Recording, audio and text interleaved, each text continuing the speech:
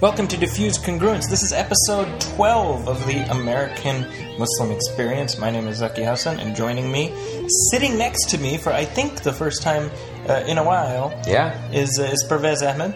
Yeah, that's right. We haven't done one of these in quite some time.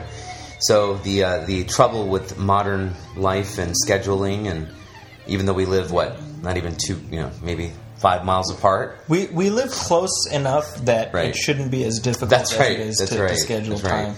But juggling work, families, etc., and usually the availability of our guests, we're forced to do it at wee hours at night or some random time where we can't be together. So, well, what happened is that this is our 1 year celebration. Yes. A celebration involving just us, actually. Yeah, it's like the opposite of a celebration. But we were like, this was. I think they say. I think the first year anniversary is a paper anniversary. Okay, that's the gift. I didn't get you anything, but this is digital, so let's just say this is a Bitcoin anniversary. There you go. New category. There you go. But we were like, we have trouble scheduling guests. Let's just talk to each other, and that'll be easier. And then, ironically, I think it's taken like twice as long to schedule time for just the two of us to talk. It has. This is like the third attempt. And additionally, I think we have received some feedback from folks writing in or from conversations we've had in person with folks who listen to the show, and people have expressed some sort of an interest in hearing our stories. People want to know our secret origin, and I almost feel like we're giving something away a little bit, because the way I look at it, it's like in comic books, right? Uh-huh. You had Wolverine. He had a mysterious origin. Nobody knew his origin. People were like, what's his deal? What's his story? And then they made that movie with his origin. Now nobody cares about Wolverine anymore. So I worry that we're kind of we're shying away the mystique a little bit. I don't know about nobody caring about Wolverine anymore, but I do agree with you. It's a terrible movie, is what I'm saying. Right, but there is some charm in the mystique. Yeah, certainly. So no, it's been a year, and we've enjoyed the run, and we hope that you have as well. This is not the end of the run. Right. No, by no means. This is but one chapter. So, but it's been good. I think we've I don't know if you want to kind of get into maybe start talking about why we did the show or what have you. Let's share the secret origin of Diffused Congruence. Now, how did this podcast endeavor come about? How did it come about? I'm pretty sure it started with you. I can't take credit for that, but because even if you were to pass the buck to me, I would say that listening to your other podcast for quite some time, Zaki, the Movie Film Podcast, by the way, look it up on iTunes. That's right. Zaki's got another podcast that I listen to regularly, and so the idea of doing something similar was certainly. I think that was where it germinated. Just seeing the success that you were having and the conversations that you were able to have with you and your co-hosts on that podcast. So just seeing that, and then sort of scouring the internet and looking for podcasts that that came from within American Muslim circles. And either seeing very few, or the paucity of, or the lack thereof completely. We detected a little bit of a void. Yeah. And I think that points to something about sort of the Web 2.0 age that we live in, where traditional media, whether in terms of either television or traditional journalistic outlets, they've always been kind of a funnel or a filter where it's they're gatekeepers, right, keeping out voices of, I don't want to say necessarily minority communities, but certainly keeping out voices of the larger community. Right. And that's what Web 2.0, the age of interactivity, allows is for us to be able to say, well, we feel like this community's voice is being underserved. Mm-hmm. Let's do something about it. Yeah. And, for us, that means hanging out in an afternoon, drinking some coffee, and chatting and being able to share our conversations, I should say, right. With you, the listeners. And that's something that we've striven to do. Mm-hmm. And I think the lineup of guests that we've had over the past year illustrates just how much variety there That's is. right. Within the community. And you allude to a point which also has to do with sort of why we did it or where the idea came from, which was, just obviously the desire to showcase and highlight the fact that the American Muslim community, and certainly the Muslim community the world over, but focusing specifically within the American milieu, that the Muslim community here in America was not a monolith. It was not a uniform community by any means, and that there were diverse viewpoints, diverse points of view, diverse experiences. And so the idea was to, again, highlight those and to showcase some of that diversity, and hence the sort of nature of the diffused part of the diffused congruence. Yet at the same time there being some sort of congruity or congruence with among the various voices, sort of going back to what the name of the show, sort of where it comes from, which I think is the number one question we get. Like, so what does that mean? After the initials, is sort of like fascination, like, wow, that just sounds interesting. But yeah, it actually means something. It's not just sort of putting words together. But so that was certainly also part of the calculus, right?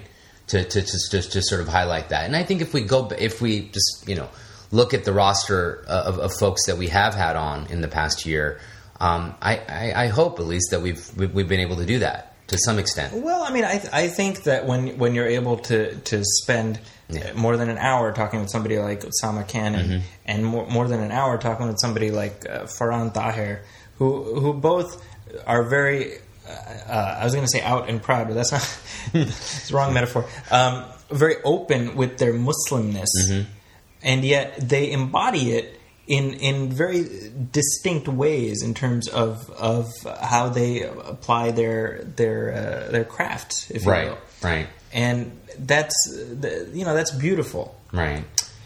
And I agree. It's interesting, right? Because the conversation, I was having this discussion with somebody yesterday where I was just like, the conversation that's being had in the media about Islam and about Muslims seems to be it's occurring despite Muslims. It's occurring almost willfully without Muslims being a part of the conversation. And so we're like the third person. We're like the awkward presence in the room that we're being talked of and not at. That's right. And we're subjects as opposed to we're not agents of our own. Yeah. Right. And it's interesting because there's, and maybe you can chime in on this, because my perception is that the conversation about Islam, I think by virtue of things like what's happening with ISIL and all this kind of stuff, it's turned the conversation in a direction that's extraordinarily negative, and it's negative to a degree that I have never felt, even in the days following 9/11. Yeah. And I mean, why do you think that is? Why is that? I mean, I think one could certainly point to the fact that there is more than just a cottage industry. There is a concerted effort, a very well-financed, well-greased effort, right? Well-machined, right? Or well-greased machine out there. Is that the right? Well-oiled, right? Whatever. Well-oiled, yeah. I was trying to avoid saying oiled because of its... no, I'm joking. But so out there that is actively seeking to undermine or to devalue, Muslims. Well, I mean, when you think about it in that sense, for these people, the actions of ISIS are absolutely dovetail perfectly with their long-term goals. Yeah, right. I mean, I read a piece... And we're not even getting into some big, vast conspiracy out there. No, I mean, just by virtue of the fact that you're right. I don't need to get into a conspiracy to say that David Horowitz, who is one of the prime movers and shakers in the Islamophobia industry, wrote an article on his, I believe, on his website called "Thank You, ISIS." Wow. and you know, any more ironic than that. Yeah, right. Well, that's exactly it. Right? Yeah. Because he's had this is somebody. I mean, if you don't know who David Horowitz is, one thing I always say about David Horowitz is that more Muslims know who David Horowitz is than not Muslims. So he's so true. He's in big picture terms, he's an insect, and it's worth underscoring that point. But he's had a virulence and a vehemence against Islam, which is borderline psychotic. And this kind of thing, stuff that's going on, these beheading videos that are just horrifying, it just feeds into the narrative that people like him want to propagate. That's right, and they traffic in. And what's interesting about the Horowitzes of the world, or, I mean, we're recording this show... not even a week after the Bill Maher episode where Ben Affleck took on Sam Harris and Bill Maher in terms of defending Islam and Muslims. But what I feel like as sort of a common thread among the quote unquote Islamophobes like Horowitz and Sam Harris and Bill Maher and others is that they sort of couch their criticism of Islam within, from a sort of, we're atheists, and so we don't like all religions. Or in the case of Horowitz, it gives them more legitimacy. That's right. Or they try to pawn it off. Yeah, I'm a former leftist, and I used to, and now I've seen the light, And so, exactly, to what you're saying in terms of, look, I mean, we're not here we don't just have an axe to grind against Islam. Yeah. We don't like any religion. But as you said, I think elsewhere, but there's a very sort of special venom. An extra. As they say in Urdu, extra mirchi masala. That's right. And against Islam, right. and it's disturbing to me to the extent that so many of the assumptions that are being put forth by these people are sort of taken at face value, and that's worrisome because the core of their argument essentially boils down to, and maybe, correct me if I'm wrong, it's essentially love the Muslim, hate the Islam. Right? And that's problematic on all kinds of levels because what it's essentially doing is, certainly Sam Harris is guilty of this, and I've been aware of him for a while, and again, he's not somebody I spent a lot of time paying attention to, but the crux of his position all along has been that either Islam is about extremism and and if you're somebody who doesn't believe in that, well, you're just doing Islam wrong. Right. And my response to that is always, who are you? Yeah. Who are you to tell? Which I think Affleck sort of leads, right, in the show with that. Like, when he's sort of, and some have accused him of being snide or whatever, but he's like, and thank you for being on the show, right? Because you are the voice for Muslims, right? He sort of leads with that when he responds to Harris, which, yeah, exactly. And then, I'm sorry, like, go ahead and finish your point.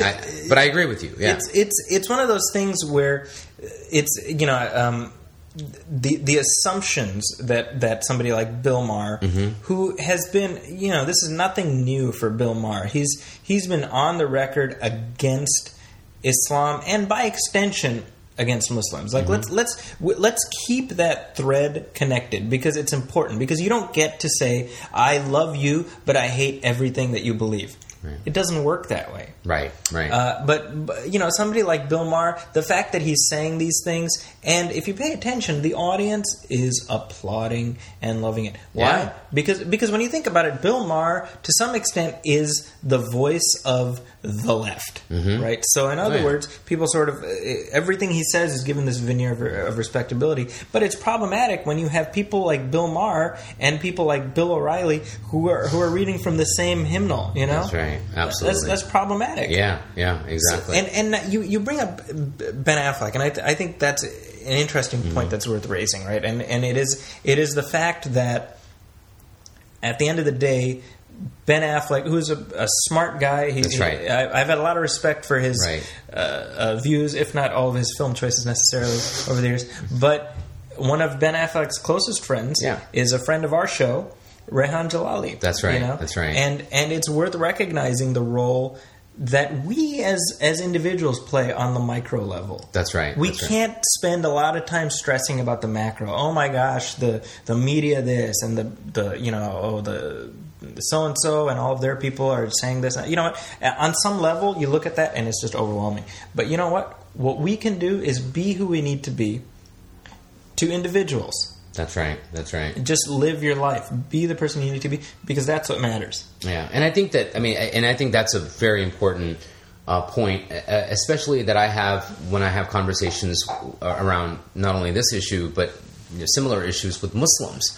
In that, look, I mean, getting frustrated about events or individuals or what's happening in other parts of the world that are in most cases clearly out of your control is just going to be, an exercise either in futility or frustration or depression. But being able to actually engage or being able to affect change in your own communities or to those that you interact with on a daily level or on a daily basis, whether it's your client or your patient or your fellow faculty member or what have you, colleague, that's are those individuals that are within your sphere of influence. And that's the change that you can have. And so rather than sort of spending hours, sort of lamenting about events that are happening in another part of the world that you may or may not be able to actually bring about any change or affect any real change, what are we doing on the micro level here in our own communities, with the people that we can interact with or that we do interact with? So I think that's a great point. And it also, like when we're talking about the subject of love the Muslims but hate the Islam, outside of a theological or philosophical argument, Islam is only reified through the actions and behavior of Muslims. Explain that. Well, Islam is not how do I say this? Islam isn't just out there, as an abstract, right? I mean, it becomes real, or it becomes real when Muslims, how they choose to, whether it's interpret it or engage it or practice it, and that's Islam in the real sense. Like I said, I mean, there are theological issues and philosophical issues here that we don't really need to get into about, Islam being an object reality. But in the end of the day, like in a real sense, I mean, Islam is what Muslims make it and how Muslims engage it. And so I think that is a lesson not only for the Sam Harrises and the Bill Maher's of the world, but also for Muslims, right? Because in this same conversation about ISIS or Islam, about extremism or terrorism in Islam's name, an often refrain that you'll hear from Muslims is, well, they're not Muslim. Right. That ISIS isn't Muslim. Okay. And I would argue that they are Muslim simply by virtue of the fact that they claim to be Muslim. They identify as Muslims, and the actions that they do, as misguided as they may be, they do it in the name of Islam. And I don't want to sound like, again, here I may be sounding like Bill O'Reilly or something, but I think there's a real philosophical sort of. But I mean, what you're alluding to is the fact that there is a variance of interpretations that allow for people to claim themselves to be a thing without representing all the strains of belief in that thing. That's right. And so while it's reasonable to say that ISIS or their ilk are incorrect in their interpretation of Islam, or that they go against centuries of interpretation and tradition that is found within the sources, within the intellectual heritage of Islam, is one thing. But to say that, well, Al Qaeda or ISIS or any of these, any of these groups are not Muslim, or the guy who beheaded, like that, what happened in Oklahoma, if these people claim to be Muslim, then, they are Muslim, Okay, so where does that leave those of us who are opposed to what they're doing? What onus does that put on us, right? Because Greta Van Susteren yesterday on Fox News is talking about any Muslim that wants to condemn this, I'll have them on. It's like, well, what about all these Muslims that condemn? We need more. I don't know what the I don't, because at the same time she cites, you have to rub your stomach, pat your head while you're standing on a toe, which is I think also an interesting conversation to have. But I'll let you ask your question or finish your point, because I want to. This is the thing, right? Because the question that is out there consistently, and granted, most of this emanates from sort of the far right corners of the media sphere.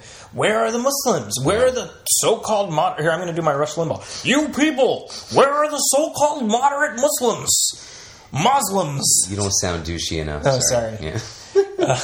Or there's only so much bile.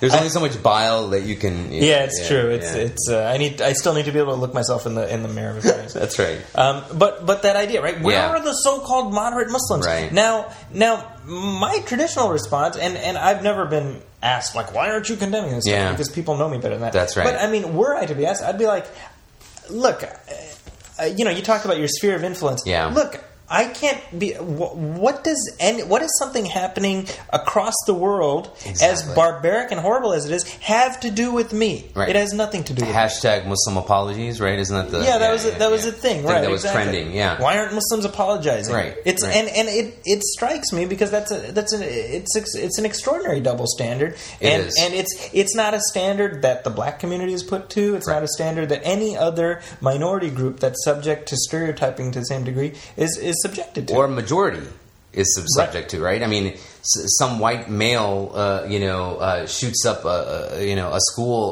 or a movie theater. We're not asking the entire white community to denounce it, right? Well, I think because there is no white community, okay, right? Because it's not monolithic, right? That's right, and people know that, and they know that how foolish that type of a of a cry or a request would be, right? To have the so-called white community and denounce it, or to ask fellow Christians to denounce the actions of Christian extremists or Hindus or Buddhists or whatever may be the case. It is a very special place that Muslims have. It borders on comical. There used to be this TV show called Murphy Brown. You ever watch that show, Murphy Brown? Yeah. Well, I never watched it. But I remember it, of course. Murphy Brown was one of these shows that lasted a long time, and now it was part of the zeitgeist. Remember for like a minute and a half. Dan Quayle and Dan Quayle. Yeah, that was part of the zeitgeist. So there was this one episode where Murphy Brown's house gets robbed, and so she sets up like a neighborhood watch meeting, right? And so you have this kind of crusty older white guy who tells his black neighbor, like, can't you talk to those kids as if like he knows them, right? And then he's like, well, what am I supposed to do? And then as the conversation continues, at some point somebody brings up like, well, things haven't been the same since Clarence Thomas got on the Supreme Court, and this guy's like, can't you talk to him? Right. And he's like, I don't know him. That's right. And it's kind of the same. It's as absurd. It is absolutely. I mean, that's reducto ad absurdum. Right. Exactly. That's what this is, right? It's one of those things where, and again, just to be clear, I've never been put in this position, right? And I'm grateful for that, because I don't know how I would react. I would think I'd be aggravated. And I think that I was going to say, like, I mean, there's always, and I understand the need to do it when major Muslim organizations in America have issued statements. But I got to be honest. I mean, part of me, it always bothers me when I read a statement from a bona fide, quintessentially American Muslim organization issuing a statement about Hamas or ISIS or Al Qaeda, in Iraq. Something that's specifically tied to the geopolitics of that region. That's right. There's no connection here. That's right, because it's like, to me, it just feeds into that same. That same, again, the Greta Van Sustrans of the world, right? Like, where are the Muslims denouncing it? As if, again, Muslims the world over, or Muslims in America have to somehow denounce what their co-religionists are doing in another part of the world, a part of the world where they have, where we or the American Muslim community exercises little to no influence whatsoever, right?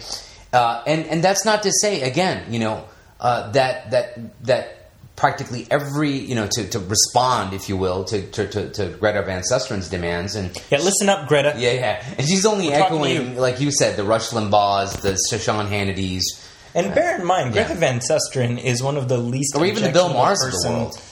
the Bill Maher's of the world, because I mean, honestly, it's not just a right wing. Greta Van Susteren to me is one of the least objectionable people on Fox News, which is not to say that I have any great love for Fox News, or for that matter, just to be clear, CNN or MSNBC. As far as I'm concerned, they're all part of a very deeply problematic. What is the Jon structure. Stewart line? It's like being the only skinny kid at fat camp. No, the thinnest kid at fat camp. Something like that. That's what he called Bill O'Reilly. Yeah, that's right. But and it's true to an extent, right? Because O'Reilly presents himself as sort of the most moderate only when you contrast him with kind of the Sean Hannitys or the whoever else, you know. That's right. And it's a foil. I mean, that whole network, they should just call it Strawman TV or something like that. Right. Well, we can get into it. We can have a whole show just dedicated to the not only Fox News but the influence it's had on news media. But anyway. Well, I mean, it's I mean, you can draw a straight line between the stories that are presented, not just on Fox News but also on talk radio, partisan talk radio specifically, with a lot of the problematic policies that have emerged. And I say this, it's kind of like we're talking about. Well, I used to be a leftist, and now I'm this. I used to listen to Rush Limbaugh. I don't know if you know that about me. It's one of my deep dark secrets. You were a ditto. What is it? Ditto head? I was a ditto head. You were a ditto head. Wow. I was a ditto head in junior high. Yikes! I read Rush Limbaugh's book, which is called "The Way Things Ought to Be." And then you hit puberty, I guess. Right? No, I went to high school. That's what people. Why'd you stop listening to Rush Limbaugh? I was like, well, I got a high school education. And that was all it took. That was all it took. Actually, freshman year. It was freshman year. Didn't even take a full 4 years of high school. Yeah, right. You finished ninth grade. History. Well, because I mean, it honestly. It's one of those things where, like, I listened to and you know what, this is sort of a tangent, but I think it's a tangent worth following. The Muslim community in America heavily favored the Republicans, certainly, and again, for those in the listening audience who may be politically affiliated with the Republican Party, only goes to show, again, going back to that idea of diversity that we have within the American Muslim right. community. I mean, that's so not to say that that's just say that it's a thing of the past. Right. That's not to say that Muslim Republicans don't exist, but they are kind of like, if you see one, sort of preserve it under glass because it's an endangered species. Because the Republican Party has made pretty clear that they're, if we're welcome to hang around, but don't get too uppity. That's right. But by and large, and even before George W. Bush, by and large, it seems like the Muslim community leaned more heavily towards the Republican worldview. And it's interesting to go back to that initial question we started the show with, which is why has the level of vitriol against Muslims and Islam increased even more so than the days after 9/11? I think it all plays into a bigger picture, which is what we're also seeing, or what we have been seeing, vis-a-vis the Republican Party, the GOP, in the last 10 to 15 years, in terms of this rise of sort of white nativism, like nativist,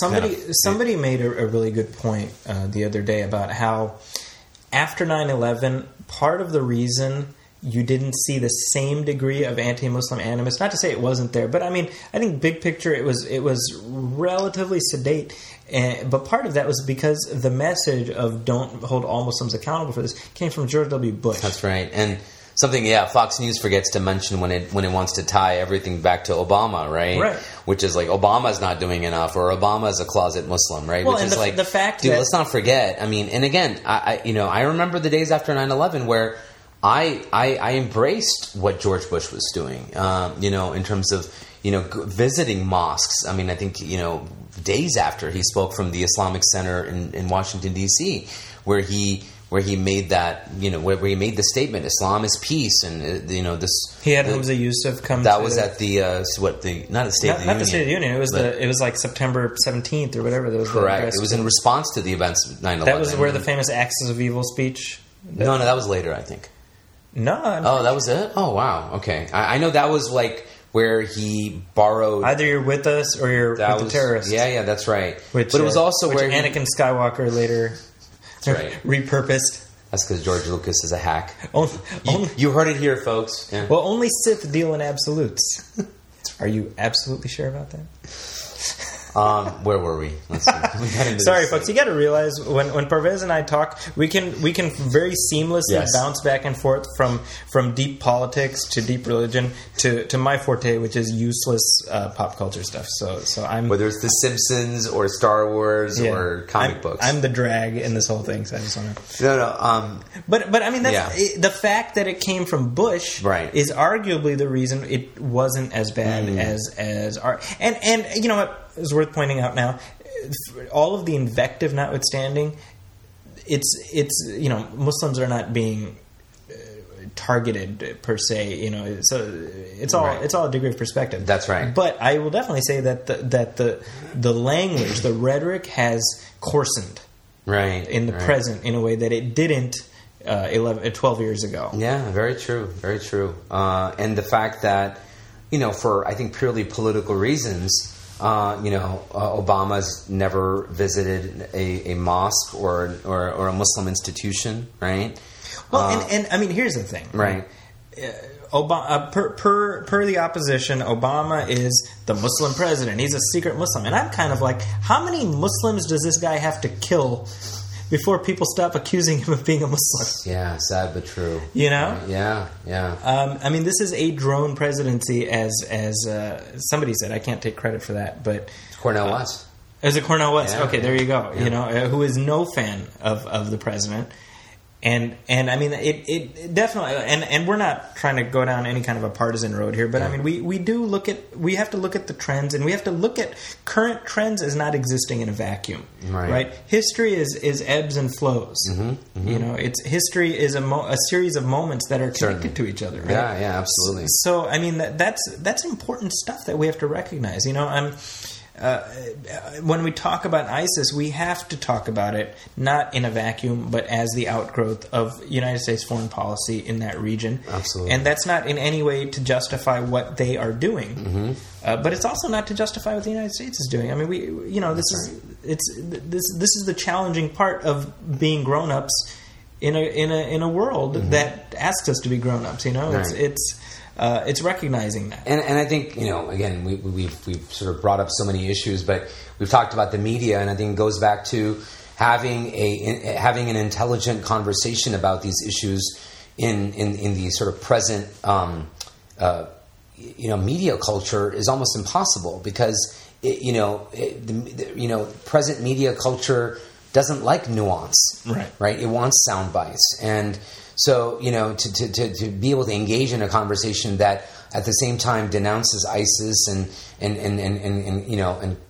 talks about the barbaric events that they do, while at the same time acknowledging that ISIS doesn't grow out of a vacuum, is almost impossible, right? Yeah. And again, given the sort of at least the state of mainstream media, whether it's, you know, print or 24-hour news channels. Well, I mean, in that sense, it shows how the conversation 11 years later hasn't advanced much further from they hate us because of our freedom. Yeah. It's that same level of very binary, boiled down, simplified. That's right. Give us the simple answer. So bear in mind, you know, human nature is funny, right? Because cognitive dissonance is so powerful. We will take a comforting fabrication over an uncomfortable truth. That's right. I mean, just earlier this week, a vote was taken, and I don't know if you know this. Pluto is now a planet again. Right. And I was having this conversation with my students where I was like, the facts haven't changed. Yeah, but people would just rather have Pluto be a planet, and that's fascinating to me, right? Yeah. I mean, the T-Rex, according to new data, had feathers. Oh, I didn't know that. Yeah, okay. And I told this to some of my students. They were like, "Don't ruin my childhood." I don't want T-Rex to have feathers. And it's like, but the facts say he had feathers, right? And I'm willing to bet that the next Jurassic Park movie is going to have a T-Rex that don't have feathers. Right. Because we don't want, you know what I mean? Yeah, so in other words, give me the fiction that I feel comfortable with, rather than. Interesting. So you tie that in with, they hate us because of our freedom. Well, that an answer like that allows me to not have to now deal with the uncomfortable realities of geopolitics. That's right, or be self-critical, right? And we've talked about Sam Harris, and we've talked about some of these other voices out there. I think it's worth noting. I think today, Glenn Greenwald came out with a piece where and he takes on Sam Harris, and one of the things he raises is just this, again, exactly what you're saying, which is the level of comfort people have in demonizing the other, or saying that these miscreants on the other side of the world and the mischief they do and the evil they do. It's so easy to do that, denying or neglecting to take that sort of same look or that analysis inward, or look at their own actions. So he talks about, like, for example, Sam Harris, how easy it is to denounce the actions of ISIS or Muslims, meanwhile neglecting or at times cheerleading similar or brutalities that the West has wrought, right, or the American foreign policy has wrought, or the Bush-Cheney or Obama administration has wrought. So it's always easier to do that. Yeah, I mean, when you cloak yourself in righteousness, then whatever means to the ends that you have are they're still righteous. Yeah, right. It's earlier this week I screened Red Dawn for my students, the original Red Dawn from 1984, which, by the way, is, I don't know if you know this, it's the very first film to be rated PG-13. Did not know that. Red Dawn. I remember as a child when that rating first was introduced. What I didn't know that it was for Red Dawn. Yeah, well, because what happened is that in 83, I think, or 84, you had Mola Ram pulling a guy's heart out. That's right. And those rated PG. Yeah, so a lot of kids were ruined, I'm pretty sure, by stuff like Gremlins, Right. So Red Dawn, first PG-13. But what is it about, right? It's about the Soviet Union invading small-town America, and all it takes is a couple of football players to sort of, with no military training. Right, exactly, right? Just a couple of good old boys. Just, right, just corn-fed, the heartland of America. That's right. And first of all, the film is directed by John Milius, who's very heavily conservative, right-leaning, and this film is, I mean, it's like a right-wing panacea. It's representative of so many things that are of that moment in time, right? And when you think, I wouldn't be surprised if Reagan had cited it or talked about it, right? Right. It was like Rambo, right? It was like Rambo, very much so. Right, yeah. But I mean, that's a perfect example, right? Because in order for that film to work in any kind of historical context, the film, I don't know if you remember this, but at the beginning, it has like a text scroll of, like, this has happened and this has happened, and like it fabricates. It's like an alternate history that allows for that movie to happen, or that because in reality, the Soviet Union was not in any position to do anything like that, because it was in free fall economically by then anyway. You know what I mean? Right. So, but this is our image of, like, the evil empire, right? And again, it's so indicative of how these types of things allow for an uncritical acceptance, right? But here's the interesting thing about this is that I showed this to my students now, 30 years removed from any relevance as far as the Soviet Union, and they're like, it's propaganda. And I give my students a lot of credit for recognizing that.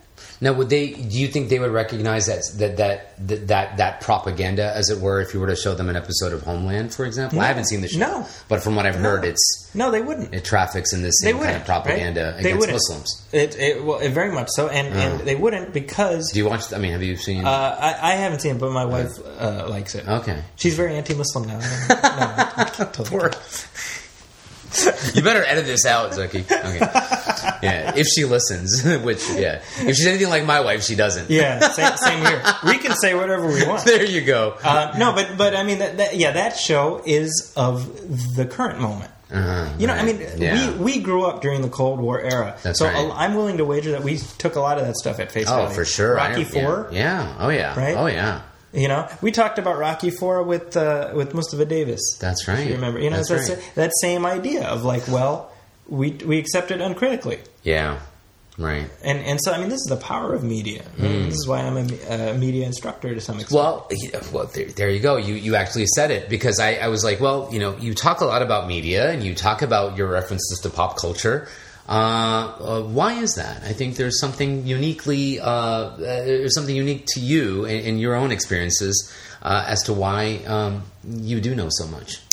So this kind of brings us into probably phase 2 of our conversation today, which is a little bit more about Zaki and perhaps a little bit more about Pervez. Well, I mean, I think for me,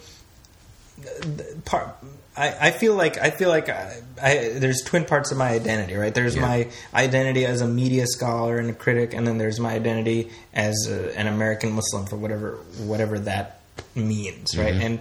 And it's the Do your 2 podcasts kind of represent those? They really are. They're like the poles of my identity, right?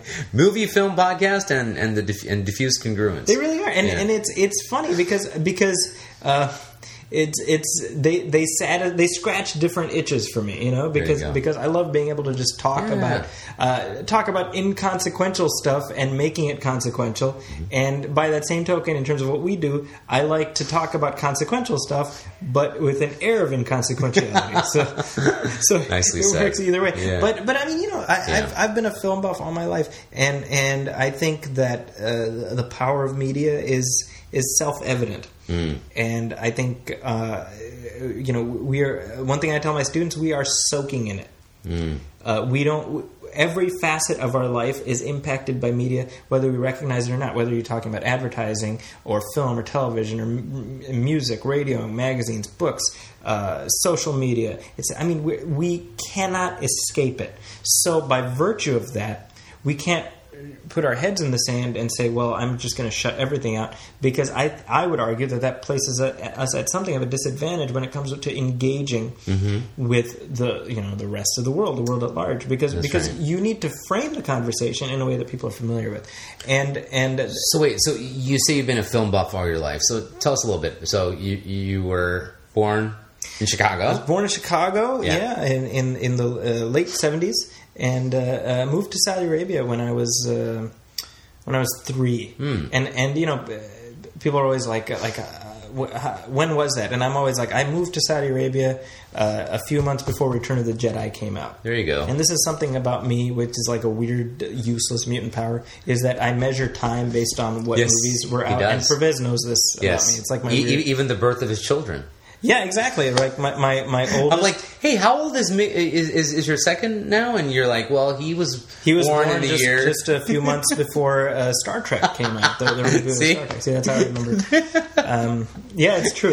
And you got married the summer that I got married the summer that Pirates of the Caribbean came out. Yeah. The first one. Yeah. Okay. Sorry. But yeah, I mean, so to me, it's like all of I'm. So your earliest memories. Sorry, I don't mean to keep going. Like your earliest memories are in Saudi Arabia. I mean, you don't remember Chicago. I do remember Chicago. I do remember Chicago. Yeah, okay. I have very clear memories of Chicago, which is kind of odd. But I remember. I had that point of contrast. Okay.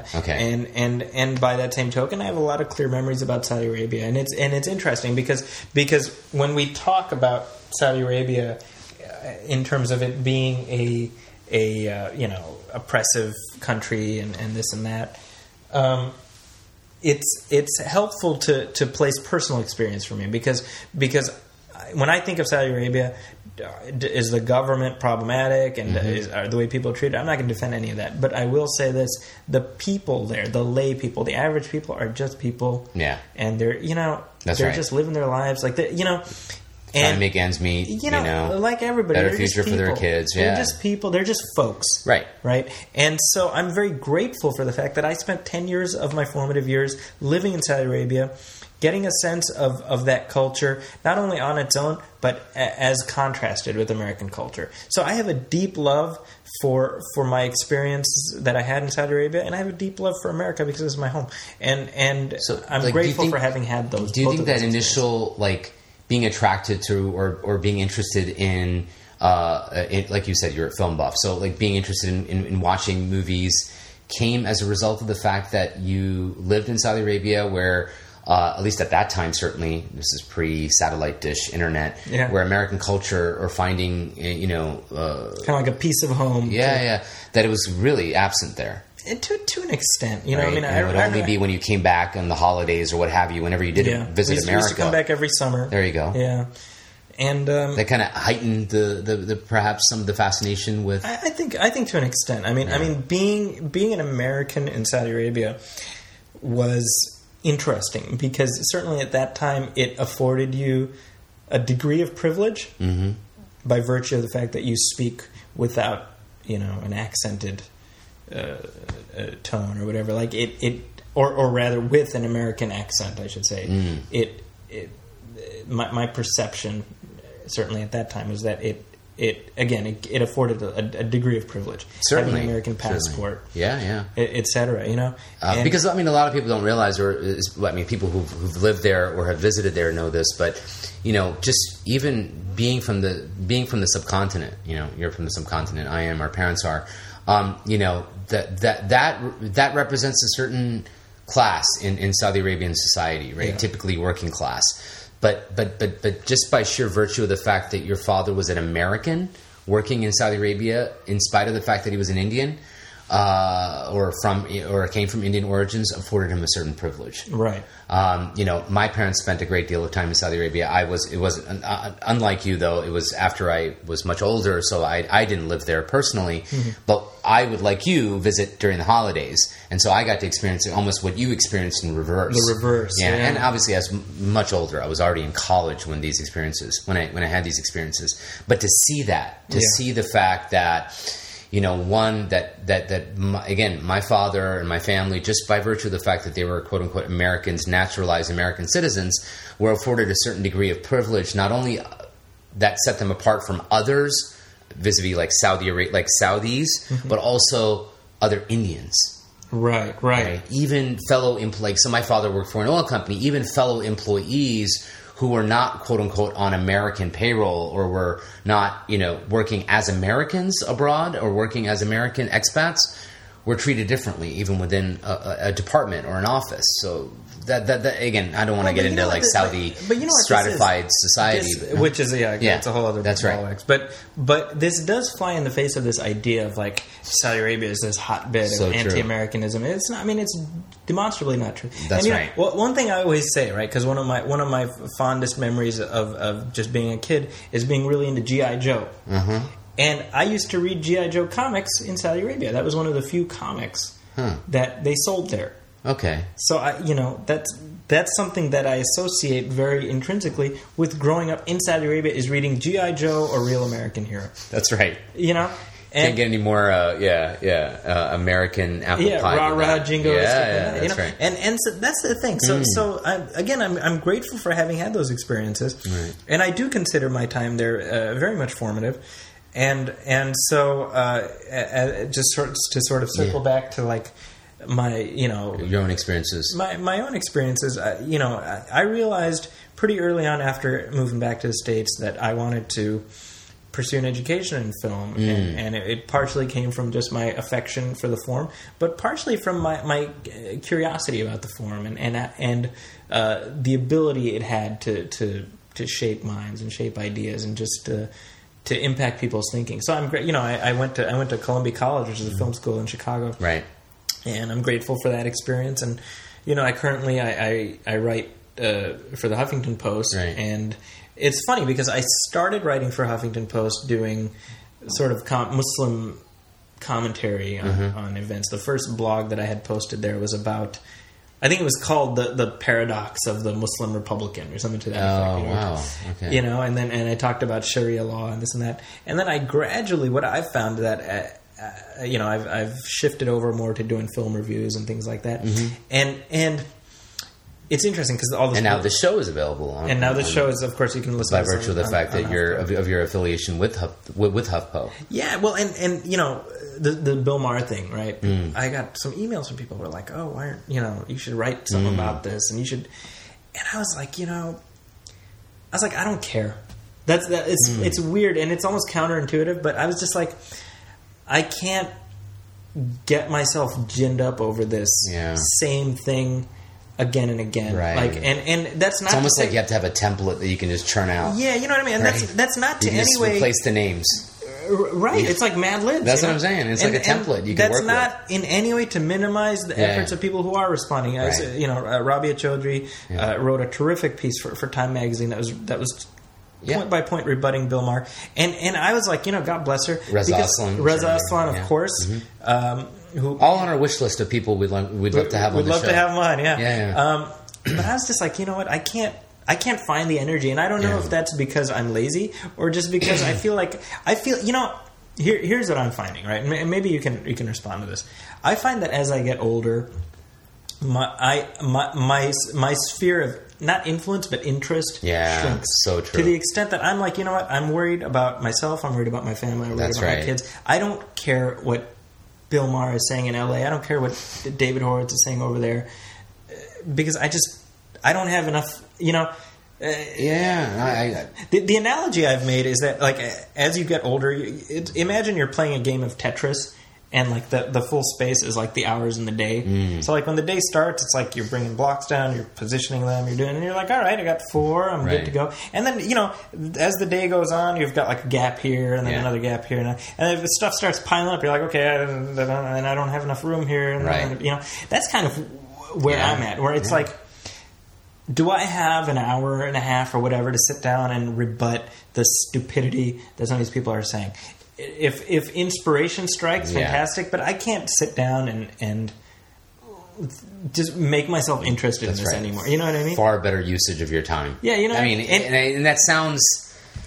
I don't know. I don't mean to sound dismissive of people who do take the time. Because if people have that inspiration hit them, then God bless. That's great. But that's the thing. I'm not having that inspiration to the same extent. Partially because it's just, you know, it's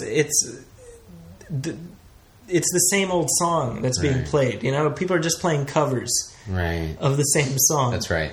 And it's like, I already responded to the original version of this. Yeah. You know. So wait, Sneaky you got away from. We're talking about you. So and your own background and experiences. Sorry, I feel like gross. No. So I think it's fascinating because I think you know, fascinating in the sense that I think the listeners should know. I mean that, you know, when we do the show and when we engage our guests, we're engaging them from a certain point of view, and that's certainly shaped by our own background and experiences.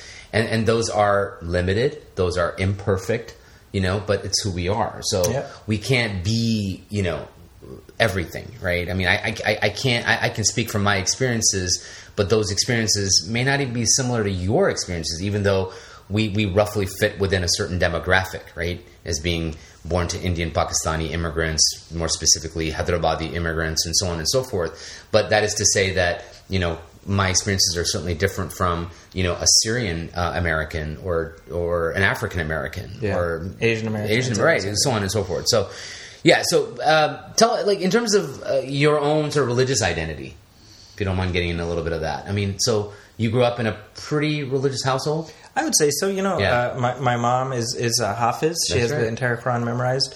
My brother is a Hafiz. He has the Quran memorized. That's right. I'm not a Hafiz, so that's.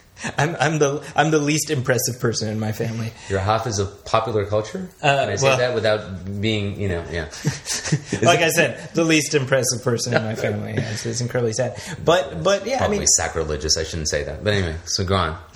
I mean, it's you know, I'm grateful for this. This is the thing, right? Because what's important for me is when people like when you have Sam Harris or whoever saying Islam is this, I feel very comfortable saying no. I know what Islam is because I've lived in a house where Islam has been practiced all my life. I get to look at my father as an example. I get to look at my mother as an example. I get to look at my brother as an example. And and there are a lot of people who are born Muslims who don't have that same privilege or whatever, because they're not raised in necessarily the same set of experiences. Yeah, I mean, they're not raised in necessarily religious households or whatever. So I feel very privileged in that sense, where I recognize the diversity of ways in which, of praxis, if you will. That's right. But I'm also able, I mean, when you say, oh, this, you know, the Quran is a manual of war or whatever. It's like, well, I have two family members who have it internalized, and it informs their behavior. Right. And so I'm able to look at that and when I can, to the degree that I can, emulate it. Mm-hmm. So for me, that I'm grateful for that, because I can. At no point does somebody like Sam Harris make even a modicum of sense to me, because I have, it's all about the micro versus the macro. I have micro level connection with people who demonstrate practice and belief. That's right. I don't know if that makes any sense. No, it does. Absolutely.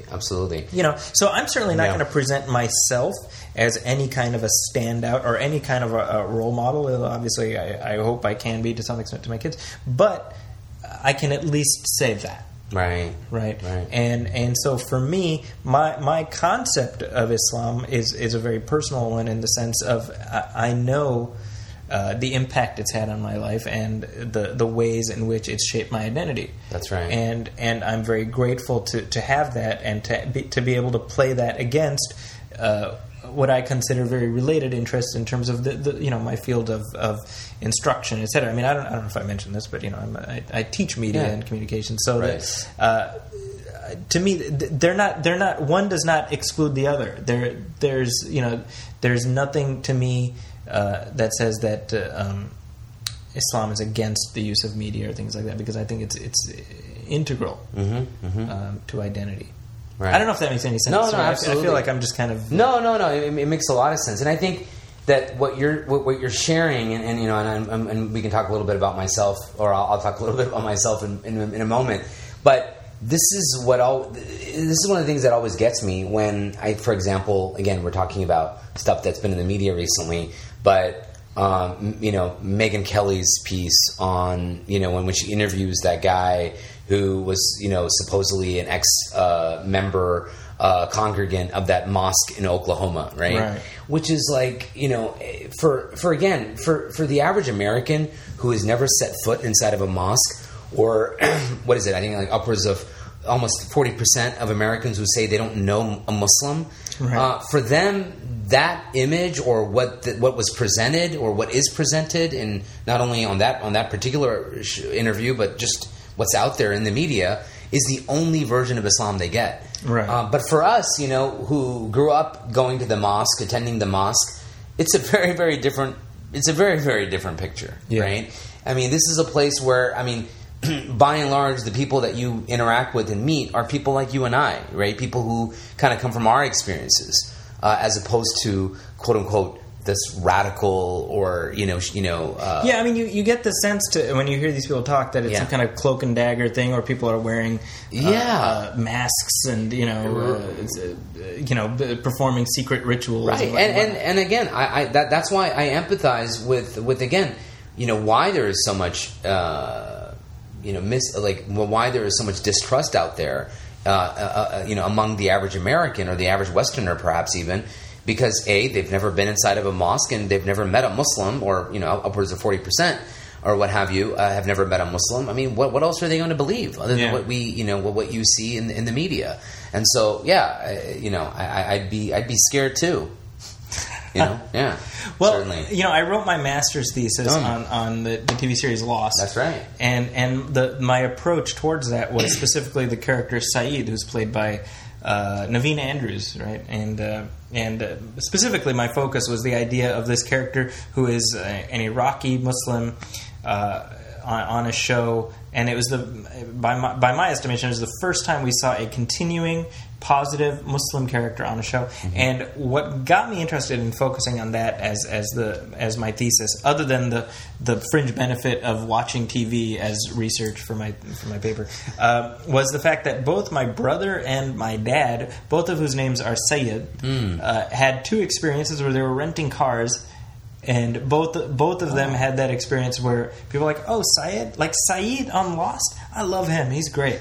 And I was like, man, this is fascinating. Yeah. The idea of notwithstanding the fact that those are two different names. Yeah, totally ignorant, but right. awesome. But yeah, that's right. I remember when I was a kid, people would be like, your name is Hassan. Are you related to Saddam Hussein? And I said, yes, because we have the same last name. Isn't that obvious? I remember one time people were like, what's it like? What was it like in Saudi Arabia? I was like, oh, well, I remember this one time this prince invited us to his house and he served us like chilled monkey brains and eyeball soup. That's right. Like, oh my God, really? I'm like, no, moron, that's Indiana Jones. But anyway...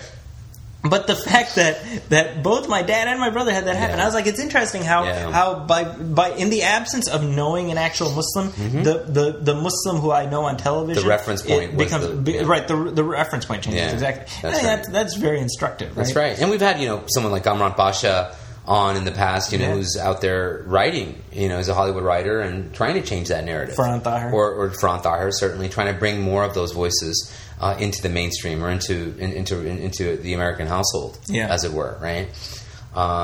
So, yeah. I mean, as an Indian, how many people identify with Apu, which is probably, I don't know if that's a good thing, but...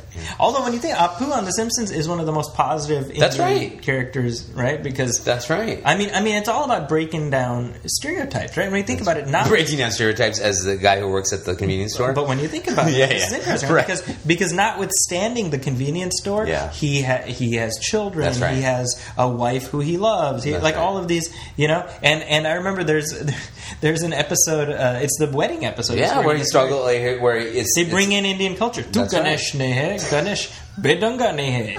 You remember that? Of course, right? I mean, that's what media can do, right? And they take on the issue of like arranged marriages versus so-called love marriages and all that stuff, and done in in a way that's just, or at least was humorous. It was humorous. Let's not talk about that. We haven't laughed at The Simpsons in a while, but well, let's talk about you. Yeah. I mean, what are you doing here? Who are you? I'm Admiral Stockton. Or you're the Phil Hartman. I'm the imitation of Admiral Stockton, right, which is a classic bit. So a little bit different in terms of my own experiences. Like you, I was born here to immigrants who came here in the early 70s. My father actually came here as a college student, and then went back home, got married, and then had me when he was a graduate student in Texas. So I was born and raised, spent most of my life in Texas, although we did live quite a number of places growing up. Even we moved around quite a bit. I always say I wasn't a military brat, but probably if there is such a thing like an oil kid or an oil brat. My father was in the oil industry, and so we moved around to all the hot spots within the United States, and later on they would move on to some of the hot spots in terms of oil in the world. But growing up, most of my life I spent in Texas. And so, having, I grew up in a household that probably, wasn't as religious as yours. I mean, but at the same time, we were imbued with a sense of Muslim identity and culture, where we were taught to, respect and give reverence to not only our cultural background but also our religious identity. Later on, as I grew older, my parents became more religious, and certainly praxi became much more a part of the household. But I just think of my sort of early experiences. So again, slightly different, but so I kind of grew up in that kind of a milieu. I think having moved around a lot, having lived in so many different places, both as a young child and then years later after I get married, leaving Texas again to venture out for graduate studies, and even having being afforded the opportunity to study Islam in sort of an academic setting as a graduate student, and then abroad in Cairo for a few months, certainly informed my worldview about Islam. And being able to appreciate it from more than just a cultural experience or a personal experience, to being able to look at things in an informed or quote unquote academic fashion. Sure. Yeah. So that, I mean, I think that's sort of my background. Not sure if there's anything else that's as fascinating. I mean, you know, here in the Bay Area, you give Friday sermon and things like that. So I mean, obviously, your experiences have led you to this point. Yeah, I mean, and I'm, again, like you said, I mean, I'm very privileged, and I feel a great sense of privilege for the opportunities that I have had, for the opportunities that I continue to have, as you mentioned, here in the Bay Area. I also, teach a course at one of the area law schools where they offer an elective course on Islamic law, Sharia. Mm-hmm. So where I have, again, the opportunity, like you, to interact with people, with students who, in most cases, are informed enough to know that informed enough to know what Islamic law isn't. That is to say, informed enough to know that Islamic law or Sharia cannot be, or cannot be only that which is presented in the media. So I'm dealing with students who at least come with that kind of an open mind, because I'm dealing with second or third year level law students. I think that has probably something to do with it. So I think maybe my experience is talking about Islam in that context, or maybe slightly different than yours, when you present it more from the vantage point of, in the media or popular culture or a movie. So, but that's been an amazing experience. I love teaching. I love interacting with young people and with just, being in that sort of a dynamic. So that's been, again, a very great opportunity that I've been able to do. And like you said, probably a lot of that comes to do with the fact, or has to do with the fact that I was able to study Islam in more of a regimented kind of a fashion. So you have that foundation that you can build on, right? And I continue to. I mean, it's never ending. It's right? a never ending. It's never ending process. So I continue to do that in my own personal capacity. So yeah, I mean, those have sort of been my experiences. I think that brings us sort of back around to what this show is really about. That's right. And I honestly, part of us doing this show, mm-hmm. I'll be very honest, it's selfish for me because I enjoy just chilling and chatting and learning from Pervez, who is far more knowledgeable than me. No, and so I thought you were going to say our guest. I mean, which that's been my that too. Honestly, for any given folks, you got to realize, for any given episode, I'm usually the dumbest person in the room. So I'm just kind of sitting and nodding. That's because you're usually sitting in a closet. That's true. Because we don't record like this, which is sitting across from each other. Usually, Zaki is having to find refuge in a closet. Because he's got, mashallah, a full household. I have 4 children, which means that I don't have any privacy, space, and or sanity at any given moment. So when you say you're the smartest person in the room, that's what he means. I'm the dumbest person in the room. No, oh, sorry, the dumbest person in the room. Yeah. Sorry. But I mean, that ultimately that's this show is about conversations, right. Because conversations are how we learn about people. It's not through sound bites. Right. It's through the opportunity to just sit and listen and to interact. And so really, our hope with every episode, notwithstanding this one where it's just us, but with every episode where we have a guest on, we're hoping to be your proxy, you the audience, mm-hmm. and ask the kind of questions that you would hopefully have and really take an opportunity to get to know these fascinating personalities who have fascinating, unique experiences, and yet what is the common thread among all of them? That they consider themselves Muslim, right. and Islam is an integral part of their identity, and that's what this show is about. That's right. And hopefully, that's something that we've been able to present over the last year of doing right. this. And going back to what we, like you said, full circle, what we started the show with, in terms of what our intentions were behind the podcast, certainly from like you said, a selfish point of view or vantage point was, or a selfish intention of mine was to just hear and to have the opportunity to then record by virtue of having a conversation to tape or to whatever. Tape. Yeah, I know. Sorry. Pervez is sitting in 1983. To live, where we can preserve these personal narratives that I think are so unique. And preserve them in such a way that, taken together, they become kind of an oral history. That's right. And we've been very lucky to get certainly a piece of the history of Islam in the Bay Area, by virtue of the people we've talked to, and hopefully, I'm hoping that that's a tapestry we can keep adding to with every conversation that we have. Right. No, I think that's very well said. And it also kind of, and I've been asked this at least on a couple of occasions. I do want to mention and perhaps give a special shout out to Sayed Hassan or Asad, who is actually the I say musician, even though he's not a musician. He's a dentist, but he's actually the person who composed the music that you hear at the outset and at the intro and at the outro of the show.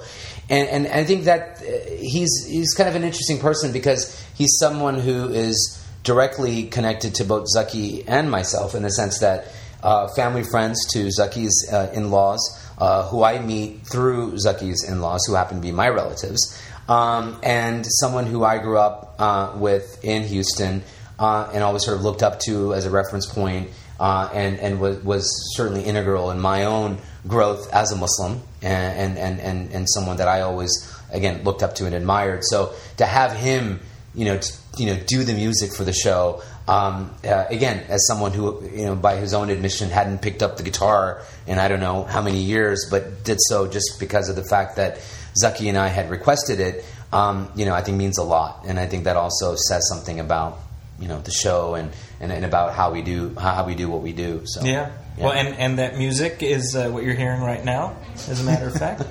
So as we sort of wind down our conversation, this is episode 12, but we've got episode 13, 14, and many more in the pipeline. This is just the beginning, and we're very excited to keep these conversations coming. Our wish list of guests far exceeds the number of shows we've already done.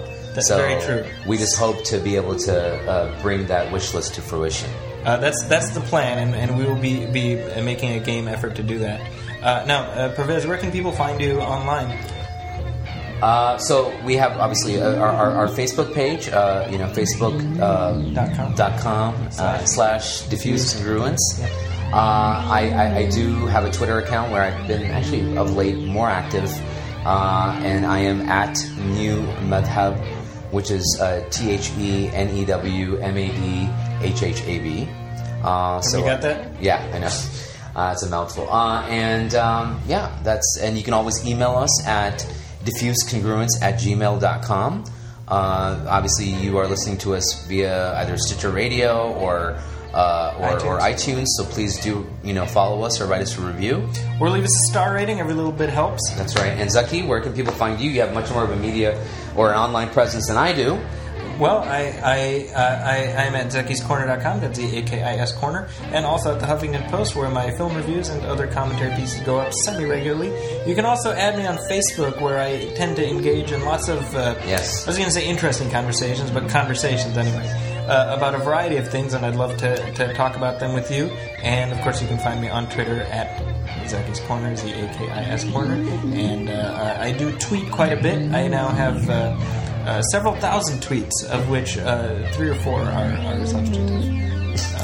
But hey, you might get lucky one of these days. So I'm for a greener on Twitter. But nonetheless, again, from the bottom of our hearts, thank you for listening. We've appreciated the continuing feedback that we do get. Hopefully, you did enjoy this episode and have enjoyed the year so far.